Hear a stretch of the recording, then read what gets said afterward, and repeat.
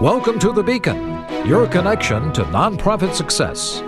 Now here's your Lighthouse Council host.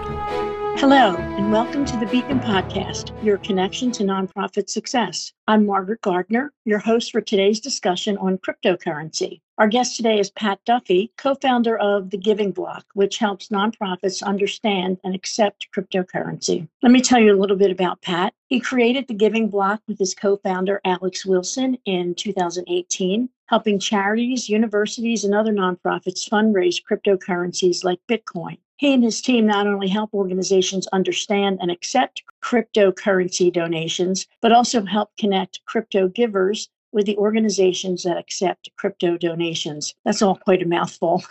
Over the last 4 years, the Giving Block has turned cryptocurrency into the fastest growing donation method and has built crypto philanthropy programs for hundreds of nonprofits, raising millions each month. Welcome, Pat. We are so happy to have you here with us today to talk about a topic that perhaps many, if not the majority of nonprofits know little about. Yeah, thanks so much for having me. Okay, so I think the best place to start is at the beginning. Can you explain what cryptocurrency is and how it works? Absolutely. Yeah, it's one of those topics where every time we begin talking about it, we always point out that the degree to which you need to dive into a technical level is relatively unnecessary. We point to things like Bluetooth and Wi-Fi all the way down into like combustion engines or a microwave. A lot of the crypto conversation ends up at, I think, too deep of a technical level around like mining and how a block gets added to a blockchain. At a super high level, what a nonprofit would need to know about it, or even the average investor, as to why people are getting into it in the first place, is cryptocurrency solved a couple issues that pertain to digital money, digital assets, and even physical assets. And as a result, some people like investing in it. A few of those being, one, you can't change transaction records. So it's the first type of money where that is the case. You look at banks, and over the last decade, you can point to hundreds of billions of dollars in fines, cooking the books, or saying money was in a position when it actually hadn't been sent there or wasn't being held. Cryptocurrency solved that problem for digital money. So a cryptocurrency like Bitcoin has been around since 2009 without any ownership records or transaction records ever having been changed. The blockchain builds in that security, and it's what's called an immutable ledger. So having a type of money that you can, with full certainty, know that if you own it, no one can deny that you own it, or if you send it somewhere that's fully verifiable without any middlemen, that's a pretty valuable technology. It leads to a lot of efficiency, and one of the main reasons people invest in it. And then the second thing you would want to know is scarcity. Things like gold have this. It's why they're treated as a good store. You can't get a giant injection of supply when it comes to gold, but with something like $1, you can. Right? Government can print a bunch of dollars and devalue what you have in the bank. With cryptocurrencies, in the same way you can't change a transaction record, you can't add more to the network. So for something like Bitcoin, you know exactly how many units there will ever be. It's written in the code. We can all agree to it as a system. And you can know when you're buying it that there won't suddenly be double overnight, like when you see a stock split or a government issuing a bunch of currency. So there's a limited supply that's fully verifiable. And then your ownership records and transaction records are fully verifiable because it's the only type of asset where that's the case. Some people like investing in it. So can you talk to us about your work in the philanthropic landscape and how this all comes together for nonprofit organizations? Yeah, it looks different in the US than it does internationally. We work in both arenas. In the US in particular, it's uniquely tax incentivized, like crypto giving. So my background was I worked at a nonprofit. At the same time, I got into trading crypto. My co-founders got me into crypto to begin with. And I was, cutting my teeth when it came to fundraising. At the same time, I was learning crypto investment best practices. And we figured out end of 2017 that a lot of people were giving crypto to nonprofits when there was a spike in the price of cryptocurrency. Ashton Kutcher went on Ellen DeGeneres and was donating crypto to her foundation. The Pineapple Fund donated $60 million in Bitcoin to a bunch of nonprofits. Universities got a $50 million donation. So we did a little bit of research, and it was relatively easy to figure out. It's the property donation tax incentive, where pretty much you don't pay capital gains on crypto that you donate to a nonprofit in the same way you don't with any other type of property, a house, a car, stocks, etc. So our intersection, and why crypto comes together in the US in particular, is if someone's trying to give you $1 million, if they give you the $1 million they have in the bank, you get $1 million as a charity, they get $1 million write-off, end of story. But when they can give you property assets like cryptocurrency. You get the $1 million, they get the $1 million write-off. But depending on the level of appreciation, that person could be saving $200,000 plus in capital gains taxes they'd otherwise have to pay. So there's this enormous additional incentive to give this way if you have it. And as of today, there's about 300 million people around the world who have cryptocurrency.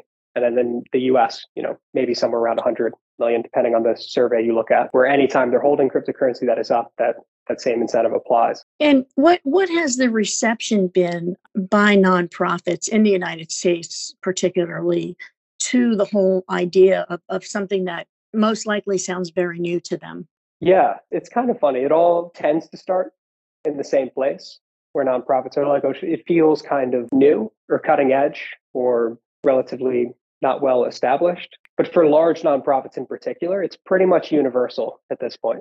So like we point to the fact that today we have about 2,000 subscribers as clients on our platform. Of those nonprofits, we've got a little over 150 nonprofits with $100 million plus budgets. So like a St. Jude, American Cancer Society, Save the Children, United Way, World Vision, those types of groups. And a lot of universities, hospital networks, et cetera. Like they're pretty universally into it. We've got a really large percentage of that kind of blue chip clientele who are already actively fundraising crypto. And then there's kind of the smaller mid-sized orgs that are trailing a bit more. They're not fully up to speed on kind of how big of a thing it is or how many people are giving this way. They've come along, I would say, in the last year, though, in particular. So the 2,000, of course, the majority of our clients are small and mid-sized, but in terms of proportionality, there's a whole lot less big nonprofits than there are small. So more small nonprofits are into it than large nonprofits, but there's a lot more small nonprofits out there. So as a percentage of the overall base, they're still kind of the most behind. And so to those nonprofits, whether they be small or sort of mid-range, but we're not talking about the behemoths, what would your messaging to them be? Yeah, the message would be, I would say that you owe it to yourself to know what you should investing time and energy into when it comes to kind of any innovative technology. So it's not always the right move to get into crypto right now. You can make a list of things that you would consider technical or, innovation. Some of those are less innovative than others. Things like having a really well mobile optimized website or a social media plan that actually leads to growing a following and generating engagement, kind of basic stuff you need to survive out in the wild as a nonprofit moving forward. Cryptocurrency, and then kind of all payment methods, like Cash App and some of the millennial Gen Z stuff, like should be on your radar and should be one of those things that you explore. And then when you put those things in a list, you think about how much time, energy does it take to do this versus other things on the list versus how much value do we see these things potentially delivering. And I think a lot of small nonprofits would find out, you can get 15, 20, 30 things stacked up pretty quick, require about an hour or two of your energy over the course of the year that could actually add tremendous value, depending on if you're working with a partner. So like the baseline with cryptocurrency or for any technology is that the nonprofits who do look into this, try to start fundraising crypto, tend to do it. And then for us as a platform, we've got about 99% retention, meaning almost 100% of them who spend a year trying to fundraise crypto end up doing so effectively and sticking with it. So it's a pretty tremendous track record. So not for everybody.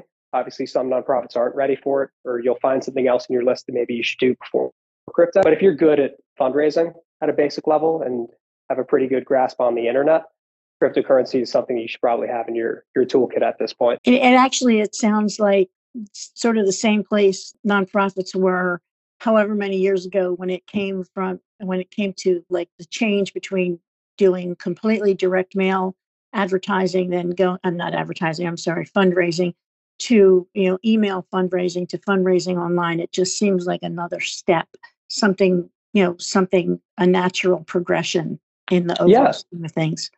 Yeah, I think that's a great way of putting it. So then if you have a nonprofit who comes to you and they really don't know much about cryptocurrency but are interested, what would the steps be? How do they start fundraising cryptocurrency? What roadblocks might they encounter? How do they communicate with donors? I guess give us a brief primer on cryptocurrency for nonprofits and how organizations would start doing this. Yeah, there's kind of two layers to this. So the first layer is getting into it to begin with, getting equipped to accept crypto donations and going out there to try to find them. And then two is the actual active approach you employ on that second part, right? Like how are you trying to get crypto donations actually going through your system, from like appealing to your existing donor base or trying to use it as a tool to bring in new donors, younger donors, et cetera.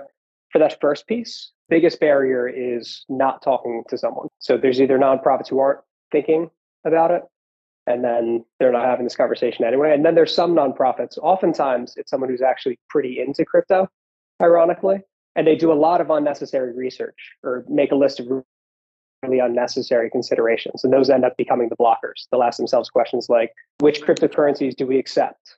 And then if they were to talk to us, it would be like, you accept the ones that are on the exchange. It would be like saying, which stocks do you accept? It's like, if it's on Fidelity, that's probably okay. And then they'd be like, how do we sell it? And it's like, programs automatically sell it. When it hits the account, you can just turn on that feature. So you never have to log in or deal with selling it or price volatility. And then they'll be like, how do we accept an NFT? You'll be like, you don't. Those go through like a DAF partner. They're so rare and infrequent, it's not worth 2,000 organizations updating their gift acceptance policy. So long story short, I'm kind of going down a rabbit hole, but talk to us at the Giving Block or just Google crypto philanthropy. There's other companies who are in this space or nonprofits that you can read about, that you can ping and talk to, who are doing things actively. Just connect with someone who has subject matter expertise. So you're not presenting to your board on 15 considerations that don't actually exist. There's sort of imaginary blockers that shut down a large percentage. And then once you have it set up, to your point, like how do you actually get this thing humming? Really, really important for nonprofits to know, like almost no crypto donations go through what I would call like a donate crypto button or checkout. Some of our biggest kind of keystone clients, like Save the Children, United Way, American Cancer Society, those are organizations that had a means of accepting crypto for a multi-year period, but didn't get donation volume. And we partnered with them and just started employing some very basic active strategies to tell their existing donors that they take this stuff, and then tell the world outside of that that this is an opportunity for them. And folks came in. They came in droves and they gave because they had effective communications on it. So for the orgs that are setting up a donate crypto option, especially if you're kind of the crypto champion that's getting that to begin with, it's really important that you have a strong first year. Because if you're getting the leadership buy-in, you're trying to get into crypto, you're like, okay, we're going to get this thing set up. If you don't see donation volume the first year, it's really hard to then in year two try to get the leadership to buy back in and add more time and energy to something that they believe is not realistically an opportunity. So actually trying to figure out what is an effective strategy, looking at the way other nonprofits do it, working with partners who can help you get out there, connect with different crypto communities, how to talk to like a Bitcoin donor versus an Ethereum donor, et cetera. Spending your first year, not a ton of time and energy, but enough to where you can dip your toe in and see what's actually out there for you, is a really good use of time.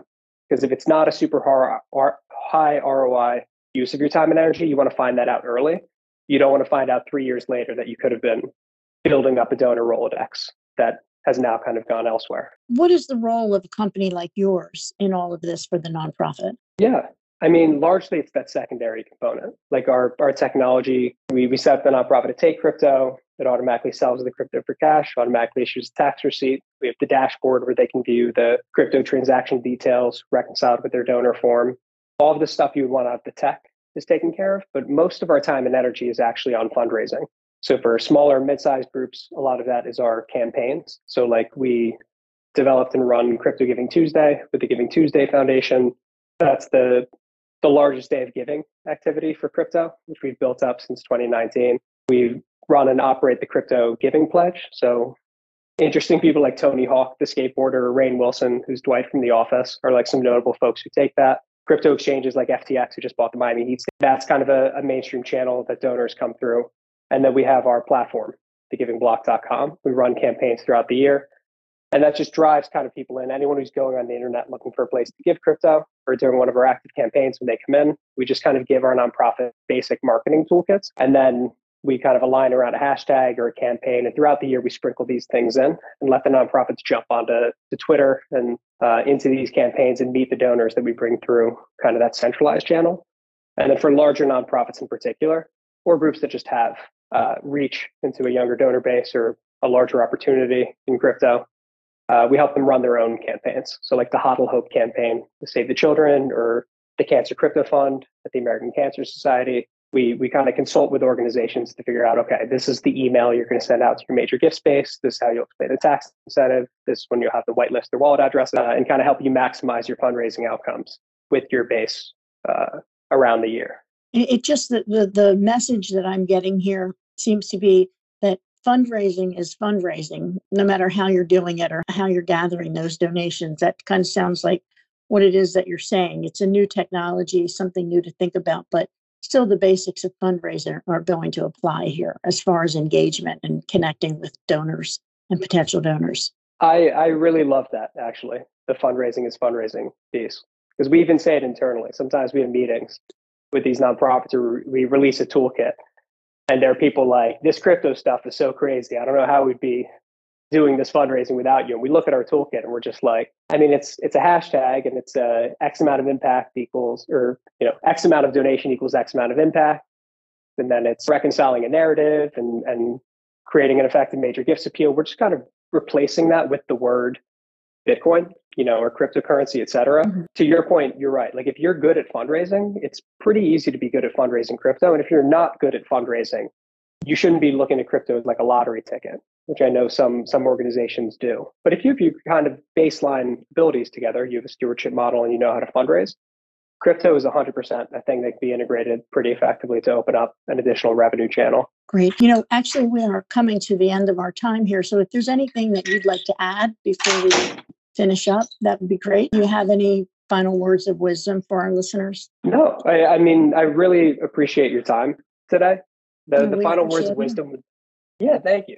The final words of wisdom, I guess, would be, it's just one of many things the nonprofits need to be exploring. It's a lot more common than I think people think it is. If you just go to thegivingblocks.com, you can look at 2,000 plus nonprofits who are out there doing this, many of them small and mid-sized.